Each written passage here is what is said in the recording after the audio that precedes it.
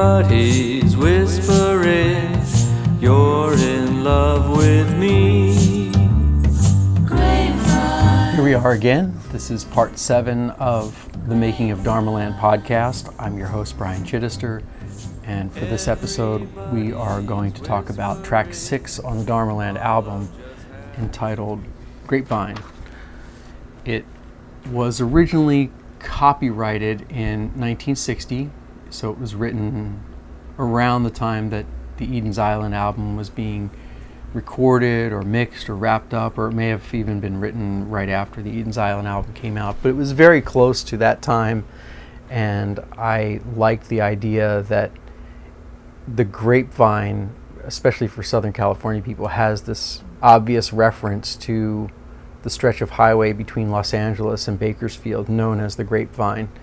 And there was even some news clippings after Eden's Island came out of Abi himself doing a promotional tour of the album, walking from location to location barefoot, and it said that he made it as far as Bakersfield and then turned back. So in my mind, I sort of imagined that Grapevine came out of that maybe excursion up the Grapevine out to Bakersfield that he did by foot or by hitchhiking or whatever happened along the way.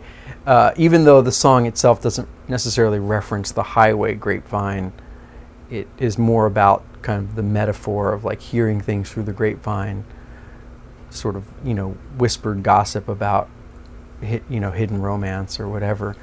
And so in that way, I kind of used it as a double entendre, another example or reference of the topography of California, which Dharmaland, the album, seems to toggle back and forth between kind of this mythic transcendental realm and the actual realm of California. And I really like this idea throughout the album that you can be in kind of the busy hustle bustle of the city, the state, all the different concrete jungle areas, the traffic, the highways and everything else, and yet kind of in a blink of an eye you can have a transcendental experience. You can go through this sort of liminal experience and be transported to a much more spacious landscape. It still contains some of the topographical beauty of California without any of the hustle and lies and tragedies that exist in the so-called real world. And so this song, in a way, was also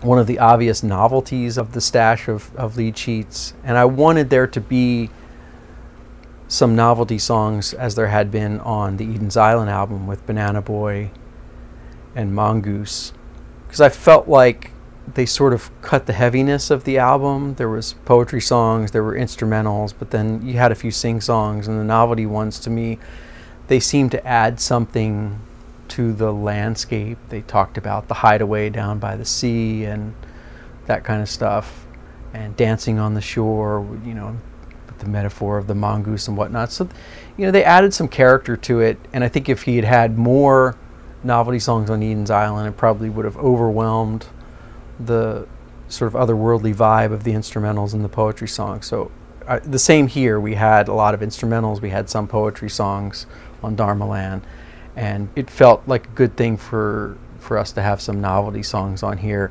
There were a lot more of them in the original stash of lead sheets that I put aside from 1961 to 63, and I sort of whittled it down to this one, Grapevine, and track number 8 on the album, Dharma Man, and had suggested to the band that the tiki novelty act, King Kukulele, could come in and do the vocals. And I thought of that for a couple reasons.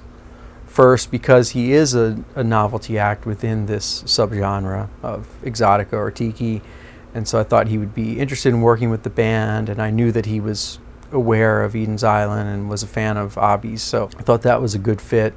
And then the other thing was, King Kukulele came to my lecture at Tiki Oasis in 2014 that I did on Abi, and while he was in the crowd, I was actually saying, hey, listen, I found lots of other unreleased songs and lead sheets and da-da-da, and at some point I'd love to see them performed. And somebody in the crowd said, well, who would you want to perform? And I said, well, there's a couple songs that I'd like King Kukulele to actually perform, because he has kind of a flat baritone like Abi himself did, and King jumped up from the crowd and said, "I'll do it."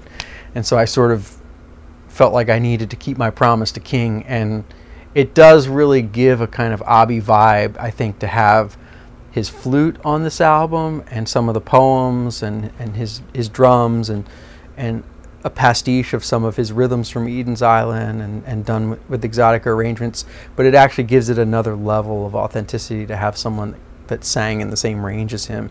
And King got his head around the two songs in a great way. As I said in the Fire of the Soul episode, Joe Ramersa, Abi's longtime collaborator and the engineer of this album, actually first sang Grapevine, and it just didn't work. It was too corny for Joe, and so he couldn't put his heart and soul into it, whereas somebody who is kind of a modern vaudevillian or a novelty singer by trade, like King Kukulele, doesn't really see the compromise in performing that material. It's actually near and dear to his heart. So he actually put his heart into this, where most people might consider it just sort of a throwaway. But I don't consider it a throwaway. Again, for a lot of reasons, I really love this song.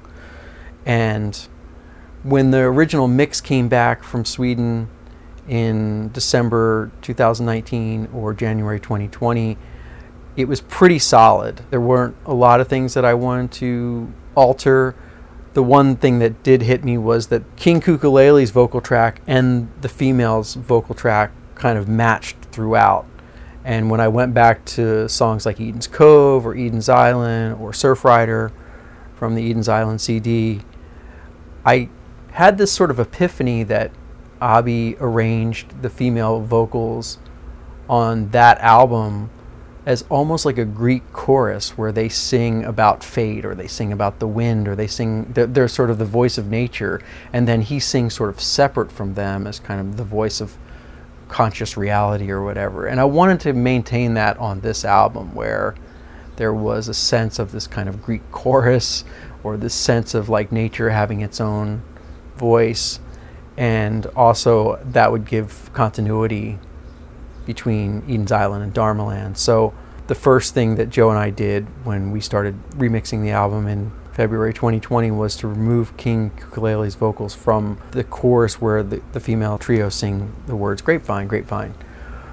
And then he'll come in and say, everybody's whispering, you're in love with me, and then they would do Grapevine again. And I think by removing him and bringing them way up in the mix, it added this very mysterious element to it. And so at that point, we went back to the mix of Surf Rider again from the Eden's Island CD and heard some of these wind chimes, and Joe and I went back in and recorded more of that kind of stuff to give it I actually wanted a harp at one point, but we couldn't find anybody to come in and do that.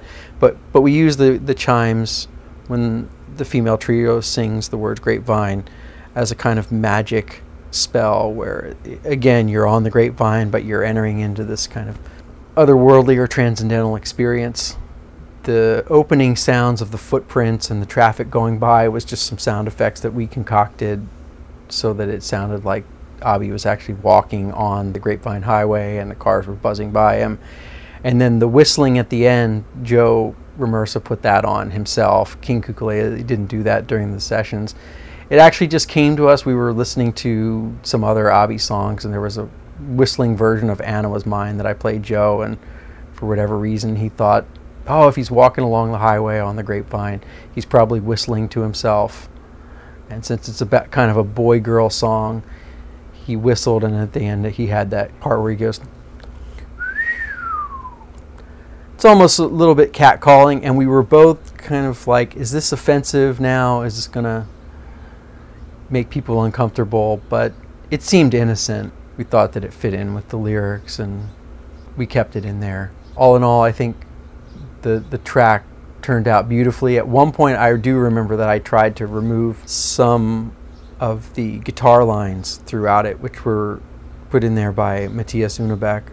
And Joe and I had actually removed that to give the track even more space, and immediately it went back to everyone who was involved in the album, the band, producers, engineers, and everybody just said, you've got to put that part back in there, it's the best part.